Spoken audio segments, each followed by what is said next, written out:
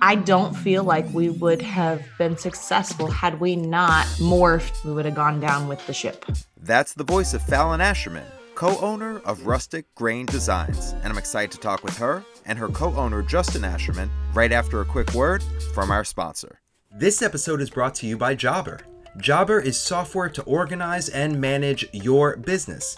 From quoting a project to getting paid to everything in between, Jobber software brings everything together to make projects easy to manage and customers happy, giving you more time in your day and getting you paid faster. Go to getjobber.com/Ethan or check out the link in the show notes for a free 14-day trial of Jobber.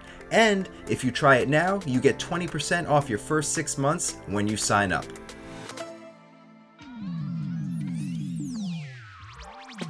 Hello and welcome to Building a Furniture Brand with Ethan Abramson, the show that talks about the business behind the furniture business. On this episode, I sit down with Justin and Fallon Asherman, co-owners of the Tampa, Florida-based furniture company, Rustic Grain Designs. Justin and Fallon complete each other. Justin does the building while Fallon does the finish work, but it also goes well beyond the physical building of their furniture. As business partners and married partners, they work to support each other in all aspects of their day. And that is how Rustic Grain Designs has grown over the years to be the successful business that it is today. Follow along as we talk about the most important things to know about your client, the right way to break down your pricing, how the social media community can change your life, and much more. We cover a lot in this episode, so let's get into it and hear about their company in their own words.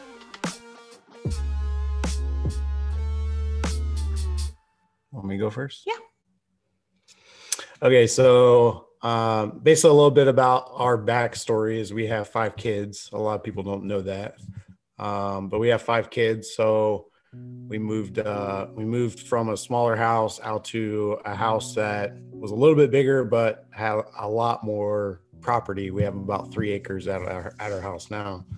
So we moved out here, and it was kind of in the country. And Fallon was like, "Hey, I want a big dining room table for all of us to eat dinner at." So she found a plan from Anna White and said, "Here you go. Here's the plan. Go buy all the lumber. Go buy whatever you need for your tools and build it for me." I was like, "All right." I had a little bit of background of like building stuff and construction wise, just from like building docks and working with my father-in-law and stuff. But my full-time job is I'm a firefighter. So yeah, I'm not dumb. I think I could figure it out. So went and bought everything and built our first dining room table, used Craig screws and everything. And pine, yeah, it was wet and nasty, and that's basically where it started. And then it just evolved from there, and it was kind of like a hidden talent that I wasn't really aware that I knew of until I started doing it. And so I built out a lot of stuff for the house, and then people were like, "Oh man, you should start selling it." I'm like, I don't know. And us firefighters, we always have a second job. So at the time I had another business that I owned and operated. And so basically I wanted to make sure that the woodworking business was a viable thing. I just didn't want to give up and just jump into something that I didn't know that was 100% going to work, because I didn't know anybody. I didn't know any woodworkers or anyone. And so basically I did all 3 jobs for about a period about 8 months, and the woodworking thing kind of just blew up from there. And I was like, all right, well, I definitely don't want to do the other job. It was a lawn business. So we were outside in Florida, hot, and it was just it sucked. So I was like, all right, I'm going to jump into this and see where it takes me. And yeah, that's the brief entry story of Rustic Grain Designs on how we got started. I'll add to it a little bit. So when we built the tables, our first table, And I did the finishing. He was buying the saws, told me about the planer he needed, the joiner he needed, the vacuum system. And I kind of like rolled my eyes, like, really? You can't clean up your own sawdust? Like, that's how new we were to the whole woodworking side of things. And so he kept just buying tool after tool after tool. And then he was like, I'm really enjoying this. Felt like it was something he was really good at. He had like this hidden talent. And there's the firefighter, paramedic side that he does that I felt like this also balanced that out. I felt like gave him like an artistic outlet that he could create and was really good at. So we built a barn on our property as well, and then enclosed it, and then set up a finishing booth, and just continued to add to the investment of Rustic Grain Design piece by piece. And right before we started the business, we did the barn. Yeah. Okay. And then it had to be like, Rustic Grain had to be successful because now we've invested in it. He sold the lawn business, and he is the one who does 100% of the marketing, the acquiring the jobs, the job quotes, and all of those things. And I've been the portion of it where he hands it off to me and I get it finished and lack the stress of making it successful. Well, the finishing part is a very big part of making it successful. So, oh yeah, yes, yeah. That's definitely been a test of our marriage. He spends 3 weeks building something. Like, don't screw it up. And so we've been very successful with that. But the another thing I was going to say is that Instagram has been a very crucial part of our business growing too, and just in learning so much more of the craft by meeting people that are like-minded, that have done it on the business side, but have also done it, as a hobbyist and really perfected what they did. And so I think I know that he feels it's important to do the same in the community of social media. And that's really been what makes the Instagram of ours authentic, is that he's sharing information that he's acquired from other makers that has set him apart and set Rustic Grain apart from just your garage builds, just, who we were when we built the dining room table on our back porch. There's a lot to get into that you both covered. There is the jumping in with both feet, saying, not only are we starting this business, but we're investing a ton of money and time into it, so we can't make it fail. There's the working as a couple and working as business partners and working as people who physically work together on the same projects, which is a lot. And there's also the social media aspect of it, and not only the marketing aspect, but the learning from the community and giving back to the community. So there's a lot to talk about, and let's just jump right in at the first one. You decided, we're going to have a furniture company based on building things for yourself. And then you said, let's make this into a thing. So what was that conversation like between the two of you as a couple and as business partners to say, this is something we can do professionally? The part of it that makes it successful is that Justin, he has been successful in every venture that he's taken on. So I'm not hesitant to say, let's do this. He says, I need this. And now I don't roll my eyes anymore. I'm like, okay, if that's what it's going to take to make a better build, if that's what, we need in order to produce perfection, then that's what we'll use. So when he said, I think I can do this, we had, I think he mentioned that he already had people just coming to him. Hey, can you build this? Can you build this? Can you build this? I have this I want done. Can you do this? And obviously he said yes. And then our schedule just was booked for us. And then as we grew, our business mold has shifted. Yeah. Pretty recently, actually, from building pieces to cabinetry. And I'll let you tell that part of it. Yeah. So, basically with the name Rustic Grain Designs, we always thought we were going to do farmhouse and rustic stuff because it was so popular. But it was probably like 2.5 years ago is when we kind of started transitioning the business out of that farmhouse furniture side of it, and really found the cabinetry side of the business that we really weren't exposed to. We didn't know that it was like a valuable side of the business.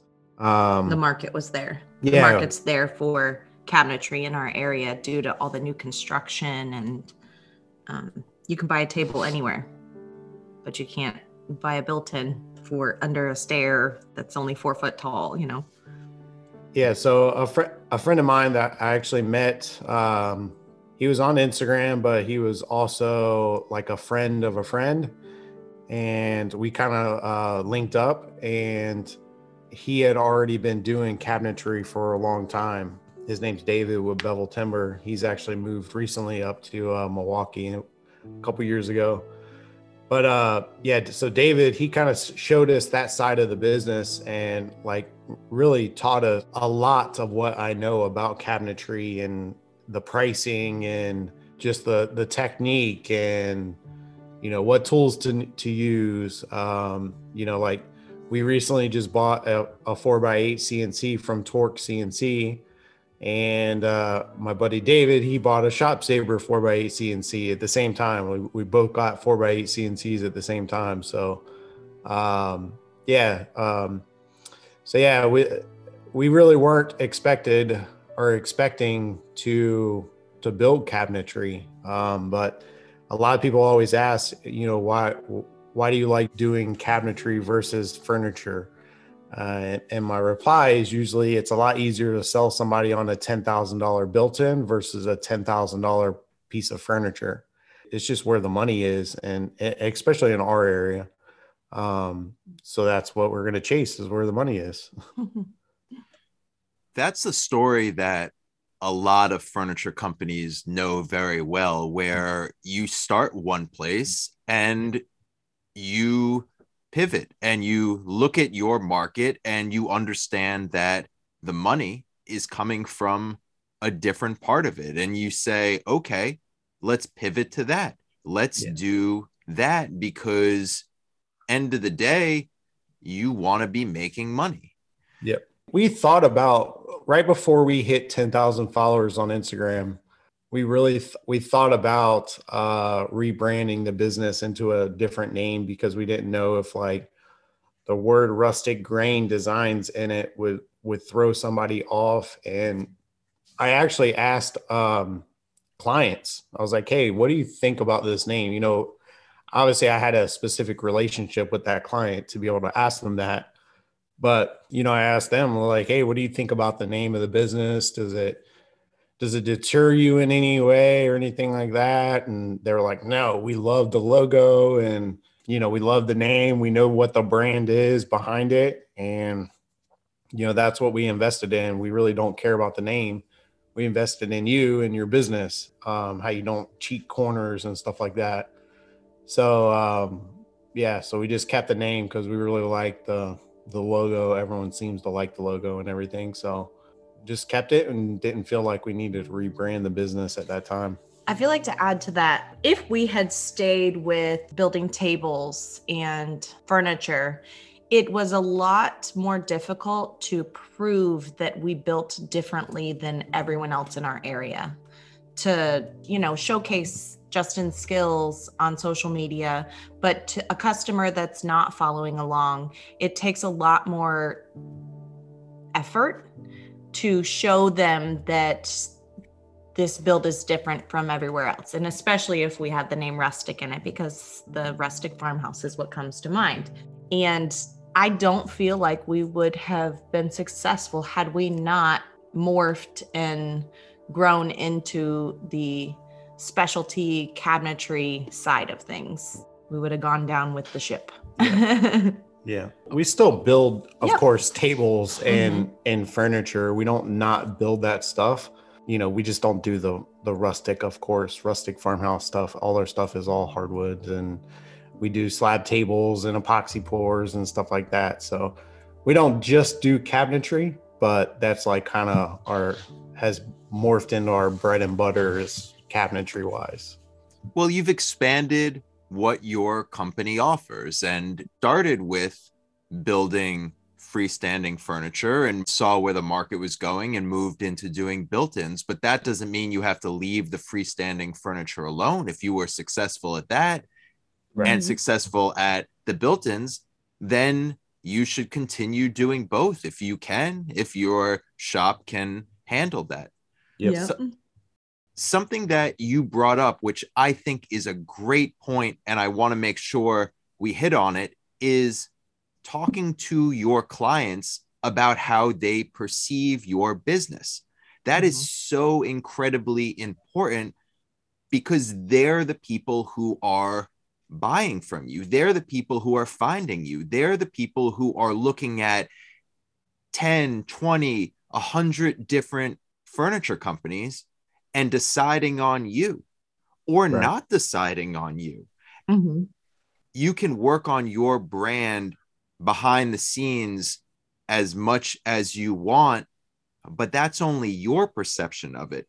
It's important to see what the outside world is thinking about your brand and how it's being perceived. And the best way to do that is to actually ask the people who are interacting with your company. So that is a very important point to make, and one that I wish more people did. I wish more people talk to their customers about their own brand. Exactly. Yeah. And obviously Instagram has given us a lot, and there's multiple different reasons why we do Instagram in general, but to be able to give back to not only the people that help me, but the people that are also wanting help from us as well. But not all of our business comes from Instagram itself. There's a lot of people that we get that aren't even following us. And, it's not, Instagram isn't our sole, where where all the business is coming from. And that's why the conversation that I specifically have with the client and, the initial conversation, I'm basically trying to sell myself and convince them on why my company and my business should earn their business over somebody else. And that first initial conversation is going to be the most important out of all the conversations. I think that Instagram, if somebody comes from us from Instagram, they already know who we are. They already know the work that we do. There's not a lot of selling of me or selling of the business that I have to do in those situations.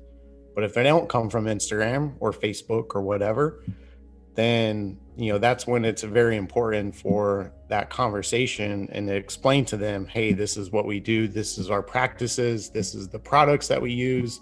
This is the finish that we use. This is the hardware that we use. We don't cheap out on anything at all.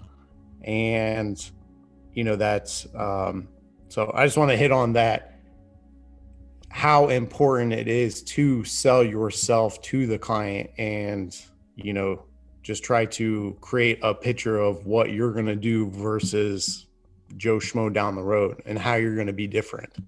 Of course, you really need to stand out, especially in an industry like custom furniture, where, yes, you have your own take on pieces, but for custom pieces, other people can build that. So let's get into that and talk about that first conversation you have with a client. Somebody reaches out to you and you set up that first conversation. What do you do to make that client say, yes, I'll give you that deposit. I'll work with you. I want to have a piece built by you instead of the person down the street? The first few questions is going to include a budget. it kind of seems maybe kind of awkward and out of place to ask somebody what their budget is up front, but that's going to be one of the first couple questions. The first question is, do you have a specific design or style in mind? And do you have any inspiration pictures? And then typically they'll produce something from Pinterest because that's where everyone goes to search any type of built-ins or furniture is Pinterest. And then, the next question is going to be, do you have a specific budget in mind on what you're wanting to spend on this project? Knocking the budget part out fairly soon, it's very important because one, you don't want to waste your time. You don't want to waste the client's time. And you want to make sure that the client is in line or realistic about what potentially the project could cost about. A lot of times the reply that I get personally is, well, I don't know how much this is going to cost. I have no idea. That's why I'm asking. And, that's an acceptable answer. And usually the reply is, okay, what I can do is I can give you a range on what I think it's going to cost based off of, your dimensions or your design that you provided or whatever. If they don't have a design, then it makes it a little bit more difficult. So I basically try to give, a range at that point. I make sure I tell them that, this is a estimated range of what I think. This is me shooting off the hip. Once I give them the range, then at that point, that's when I sell them on all the practices that we do, all the products that we use, that we spray all of our finishes. We use high-end lacquer finishes for all of our cabinetry. We do dovetail drawers, use all Bloom hardware, like all the top of line stuff, how we can provide a very high quality product for them. And the biggest thing too is that we're going to design it based off of your specific wants and needs, because a lot of people could want something but they don't really need it, or they need something that they don't really want or something like that. So I always make sure I ask them that. So once they're comfortable with that budget and that price range, then especially on I only do this on cabinetry projects. If it's just a table or something like that, then I can quote it based off of whatever they provide. But if it's a custom cabinetry job, then I'll set up a design consultation with them. So I'll go through the whole design consultation process, which basically I'll come out to their house. I'll meet with them and their spouse or them or whoever, and I'll go over the design. I'll come up with a design that meets all their wants and needs. And then at that time, we will, lock in 100% the design. Once the design is complete, then I'll come back and I will draw it in like a CAD program. I was using SketchUp. Now I use Mosaic, which is more geared towards like cabinetry related stuff, a little bit different from SketchUp. So then I'll provide them with a 3D drawing of exactly what the project is going to look like. I'll also tell them that there is a fee for me to come out and do this consultation. I'm not a general contractor.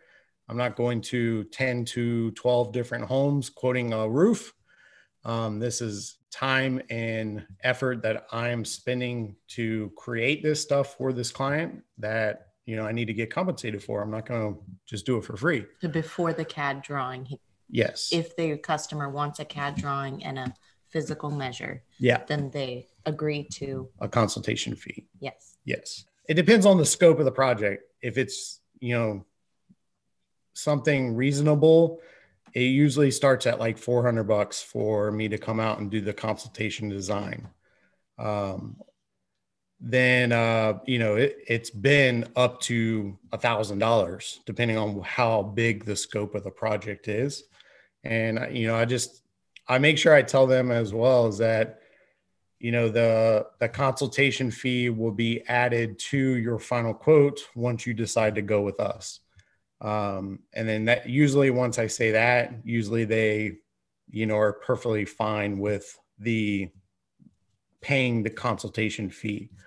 But What I've found too is that if somebody has an issue with paying $400 up front for a consultation design, and they don't want to do that, that's not really a client that you want. How are they going to invest in $5, $10, $15, $20,000 project if they don't want to, invest $400 or whatever it is up front? Me coming up with a consultation fee and going over that design process with them, it really weeds out a lot of people for me, because I know if they're gonna shell up $400, at least that's the start. They have something that's monetary that is they're invested with. So it really weeds out a lot of people for me. Budgets can be a hard thing to discuss with a client. Mm-hmm. Because it's the first time you're talking to them. It's the first time they're talking to you, and you're still figuring out if you both want to work together. And then you put money on the table and you say, this is how much it's going to cost. Mm-hmm. And that can definitely strain a first conversation with a client. But like you said, you need to figure out if it's a realistic budget. You need to figure out if it's a real client. You need to make sure that nobody is wasting anybody's time, because you don't want to have somebody who you're going to invest time into, and time being money, and then not get that money back. So it makes sense to have that conversation up front. Mm-hmm. But you also need to be able to know your pricing and know what it's going to cost, and be able to come to that number quickly. For you, you said you actually give them a ballpark. You give a client a ballpark number before you do the full pricing. So let's talk about how you get to that ballpark number, and then let's talk about how you get to your actual pricing breakdown, so the client knows what they're going to be paying, so you're all on the same page. With cabinetry, it's a little bit harder to give you that, or give a roundabout or that ballpark cost, because there's so much that goes into it. What I try to do with cabinetry is I try to just base it off of linear foot. I'll be honest, it's going to vary from what your market is. It's going to vary, the prices that I charge in Florida, it might be different from what somebody is charging in downtown New York or Las Vegas or Los Angeles or something like that. Prices are going to vary. When I first started in doing cabinetry, I charged somewhere between $350 and $400 a linear foot. Now it's gotten a lot more expensive. So now I charge between $650 and $750 a linear foot. So going off of that linear foot will kind of give you a ballpark range of what you should be charging or what is going to cost. Something like a dining room table, a live edge table or something like that. Those are a little difficult as well, because a lot of the cost is the slab itself. And price can vary in slabs as well. We recently had one that the slab itself, it was a conference table, it's 14 foot long, and the slab itself cost $7,000, which I was like, holy, that's crazy. But that was an over $20,000 table. So it all, works out in the end. But the biggest thing is just trying to get that range. With cabinetry, I try to give at least like a $2,000, $3,000 buffer, in that range. I'll say it's between $7,000 and $9,000 or something like that. But with cabinetry, it's easiest to go linear foot, and then, that'll give you a start. Once they're comfortable as far as the pricing itself. So like I said, with the cabinetry, I do a 3D drawing. I tell them, once the 3D drawing is done, I'll email them over screenshots of it, basically, because it's either SketchUp or Mosaic. And then I tell them basically when you approve the 3D drawing, then at that time, then I will quote the actual project and give you an actual physical quote, 100% locked in number. So basically what I do with that is I use the 3D drawing to break down all the material costs. Yeah. So the 3D drawing will tell me exactly how many sheets of plywood I'm going to have, what size my drawers are, what size my doors are. And I'm a very, very loyal customer when I'm buying materials from companies. I don't like change. So if I find a company that I like dealing with as far as me purchasing materials and finishes or whatever from, I'll stick with them no matter what. I might be able to get my plywood from one other supplier and then go to another supplier and get my hardware because I'm saving $5 or something. And it's just like, for me, it's just not worth it. And that company provides me with 99% of everything that I build in my shop. And since I've done the volume of business with them since I started cabinetry, I really do feel that they take care of me on the price that they charge. So basically, it's a little bit easier for me because I can just get all my measurements from everything and I compile it into one quote and I submit it to this company. Within a week, they'll send me a quote back on 99% of the materials for that whole project. Once I get the cost of the materials back, then I'll typically, depending on what the scope of the project is, obviously I'm getting those costs or the cost of the material, I'm getting at a wholesale price. So I'm going to do a little bit of markup on that as well, just the materials itself. Typically it's like 15-20% is what it is. So then I'll have that number set aside, the cost of the material. For the next step is I'll sit down and I'll try to figure out, I don't do hours. I'm trying to figure out how much labor I'm going to have in the project. I don't do technically hours because I just think it's a little bit more difficult than you just set a shop day rate. And typically ours is 500 a day. I'll try to do, all right, this project is going to take 10 days. So then I know 10 times 500, that's 5,000. The labor itself is going to be 5,000.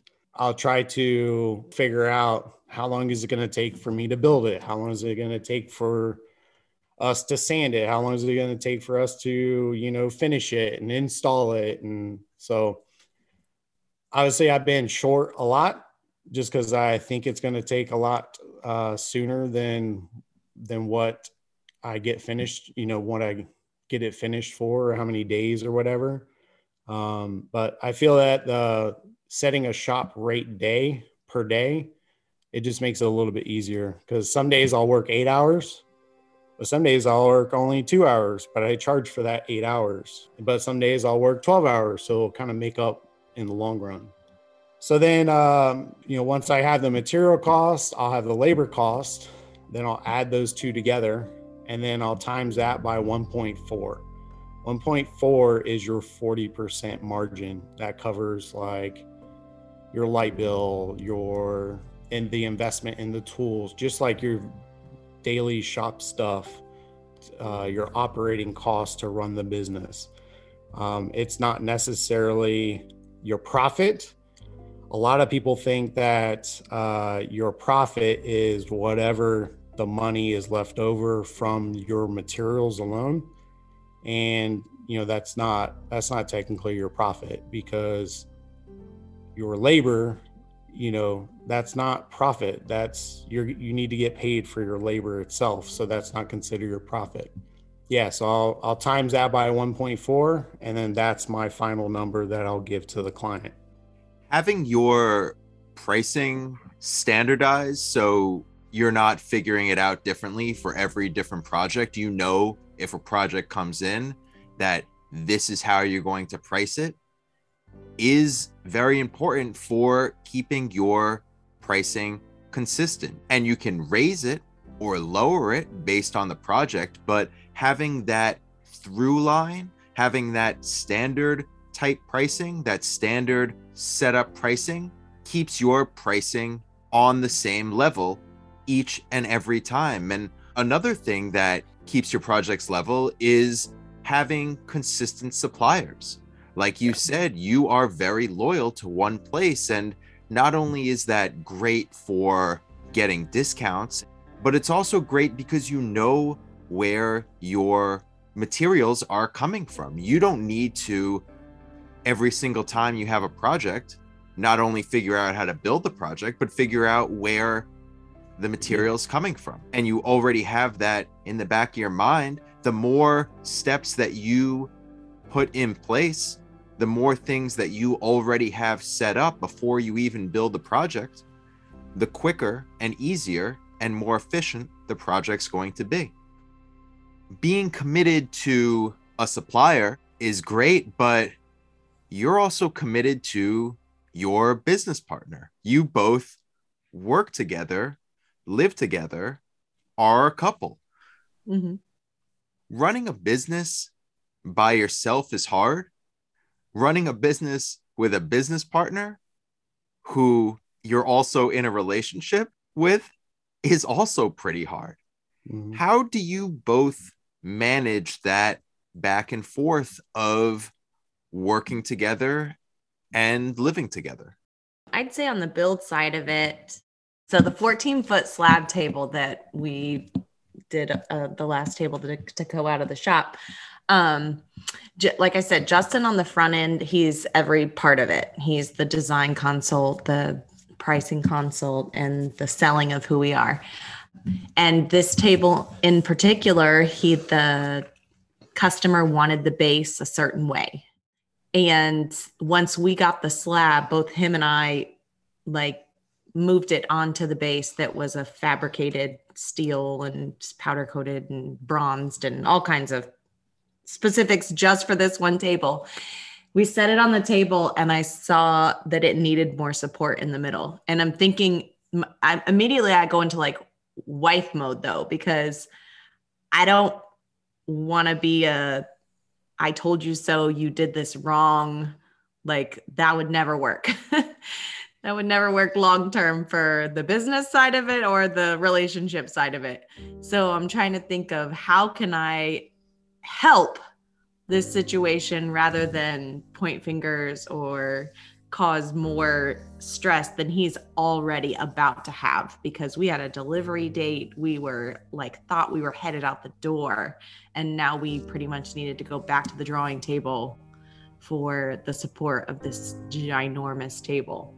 So I'm an overthinker in the first place.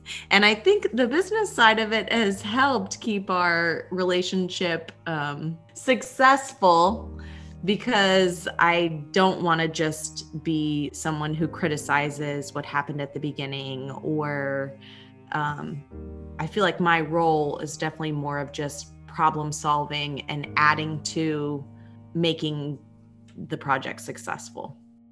Well, it's all about support. And I don't want to say that the table needing support in the center and you working on that is a perfect metaphor and showcases that point for you, but it does. And working together and also living together, there needs to be that cohesion, because business is hard. The furniture business is hard, and relationships are hard. And when you put them together, people can either come out stronger or they can snap in the middle, like a certain 14-foot table that you were building. Right. So having that understanding of supporting each other and knowing that going in and having that foundation for the day when you work together is very important for your business to run smoothly. Mm-hmm. It's been a good test for sure, because then once we finish something, we're like, we did that.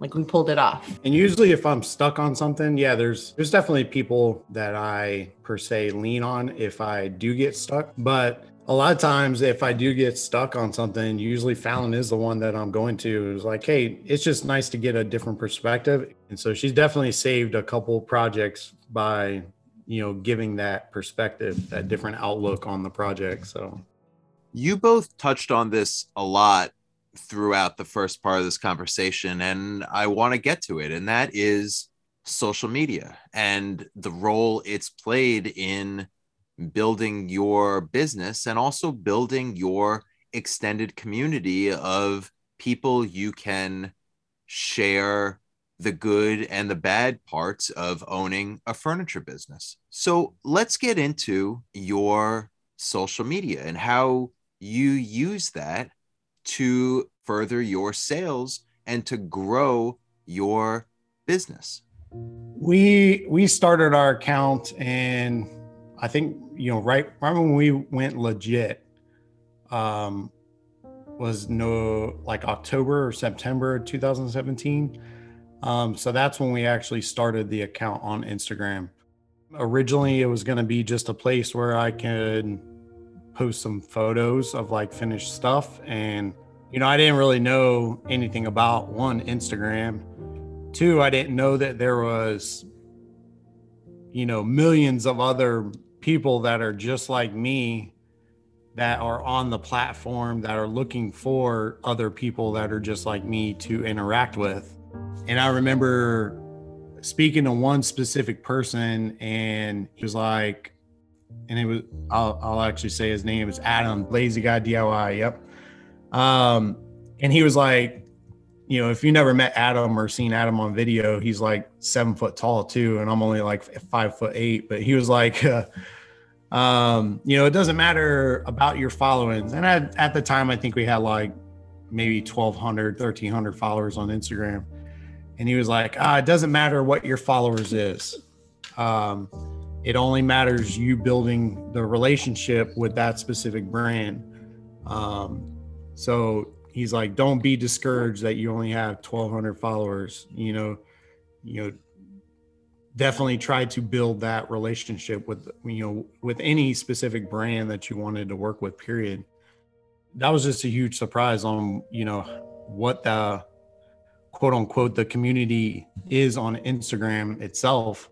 So we, just started very basic, just not anything video based or anything. We would just post a couple finished projects and that's it.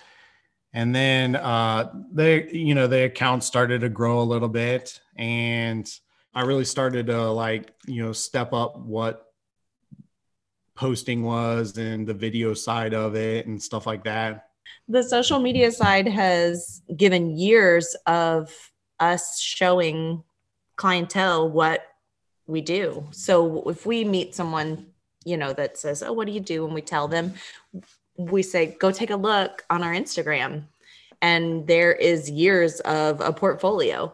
And I think that when a customer finds us through social media, it's a lot easier to paint that picture of what we do and how we do it, because it's all right there.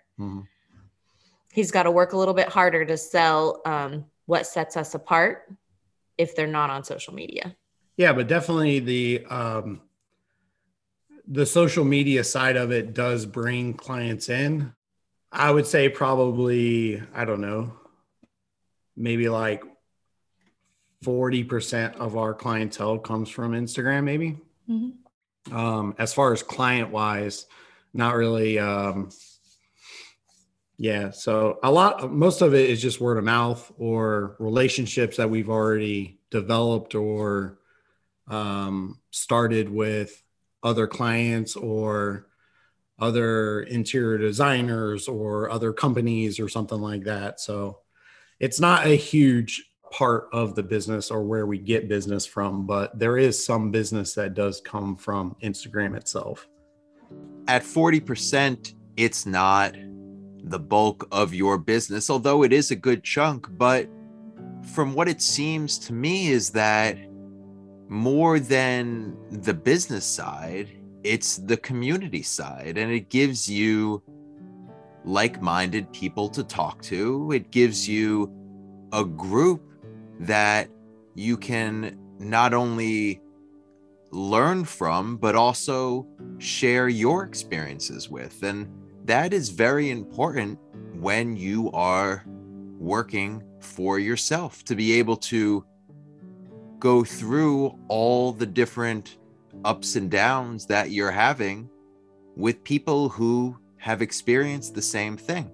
Oh yeah, we have to attribute Instagram and the community that has been built to our success, for sure. I mean, the stars all align and you meet the right people at the right time, but the people that we have met along the way have given the information and taken the time. At Justin's, when he first started, he discussed pricing for hours with different people, like bouncing things back and forth off each other. And for me, if there's something that comes up in my finish, I have people that I can reach out to, and people reach out to me as well. Hey, have you ever seen this? Do you know what caused this? What happened with this? And I 100% know that we would not be, I know that our success, it comes from many different ways that social media has helped us, for sure. Along those lines, there are people who are looking to start their own business, and they're reaching out to different furniture makers in this community for advice. And there's also people who have been doing this for a long time and who feel successful, but they want to be more successful. They feel like there's more for them to accomplish, and they aren't sure how to get there. So what's some advice that you could share from building your own successful business for those people listening? I think you have to be willing to give your time without expecting anything in return. I think that there's been people in our path that have given their time without expecting anything in return. And then we do the same because it's what has been done for us. So it's like passing it along. I can think of the last interaction that I had on social media was someone had reached out about something for a finish, the product that I used. And then in talking to him, he was a professional automotive finisher. And I'm like, I said to him, I think you're asking me you're asking the wrong person these questions. If you produce the things that I'm seeing that you produce, you are light years ahead of me with experience and talent. And he was like, no, I appreciate your take on it. You reach out to me anytime you may have a question. And it's restored a little bit of humanity, my faith in humanity for the internet and for just people out there who are like good people. And what's really important is you to be able to start, and you got to have that support. If you have, especially a significant other, you have to have that support from that person. If you don't have that, then it's going to be a very difficult ride for you, for sure. So making sure that you have that support from somebody else, then it kind of makes it a little bit easier. And then you just got to trust yourself and trust that you're going to succeed, and, set specific goals that are obtainable for you, and just make sure you hit those goals, and it'll hopefully work out. But you just got to try it. You just got to try it. You just got to get in there, and you got to make it a reality, because you can have a company in your head for as long as you want, but it will never be successful until you put it out there, until you share it with the world, and you share it with your customers, you share it with the furniture community, and you make yourself successful. Thank you both for talking with me today and for sharing your story and how you got to the place you are today. I do really appreciate it, and I wish you both the best of luck moving forward in your business. Thank you. Yeah, thanks for having us, Ethan. I appreciate it. Thanks so much for listening to Building a Furniture Brand with Ethan Abramson. If you liked what you heard, you can subscribe to this podcast anywhere you like to listen. To learn more about the show, you can visit buildingafurniturebrand.com. And feel free to reach out anytime to say hey, ask a question, or suggest a guest for future episodes. Our email is hello@buildingafurniturebrand.com. You can follow along with me on Instagram at TheBuildWithEthan, and I can't wait to bring you the next episode. This show is produced and edited by me, Ethan Abramson. Hope you enjoyed, and thanks so much for listening. The Building a Furniture Brand with Ethan Abramson podcast is proudly part of the Woodpreneur Network, the media network and community for wood entrepreneurs. Check out woodpreneurlife.com for more information.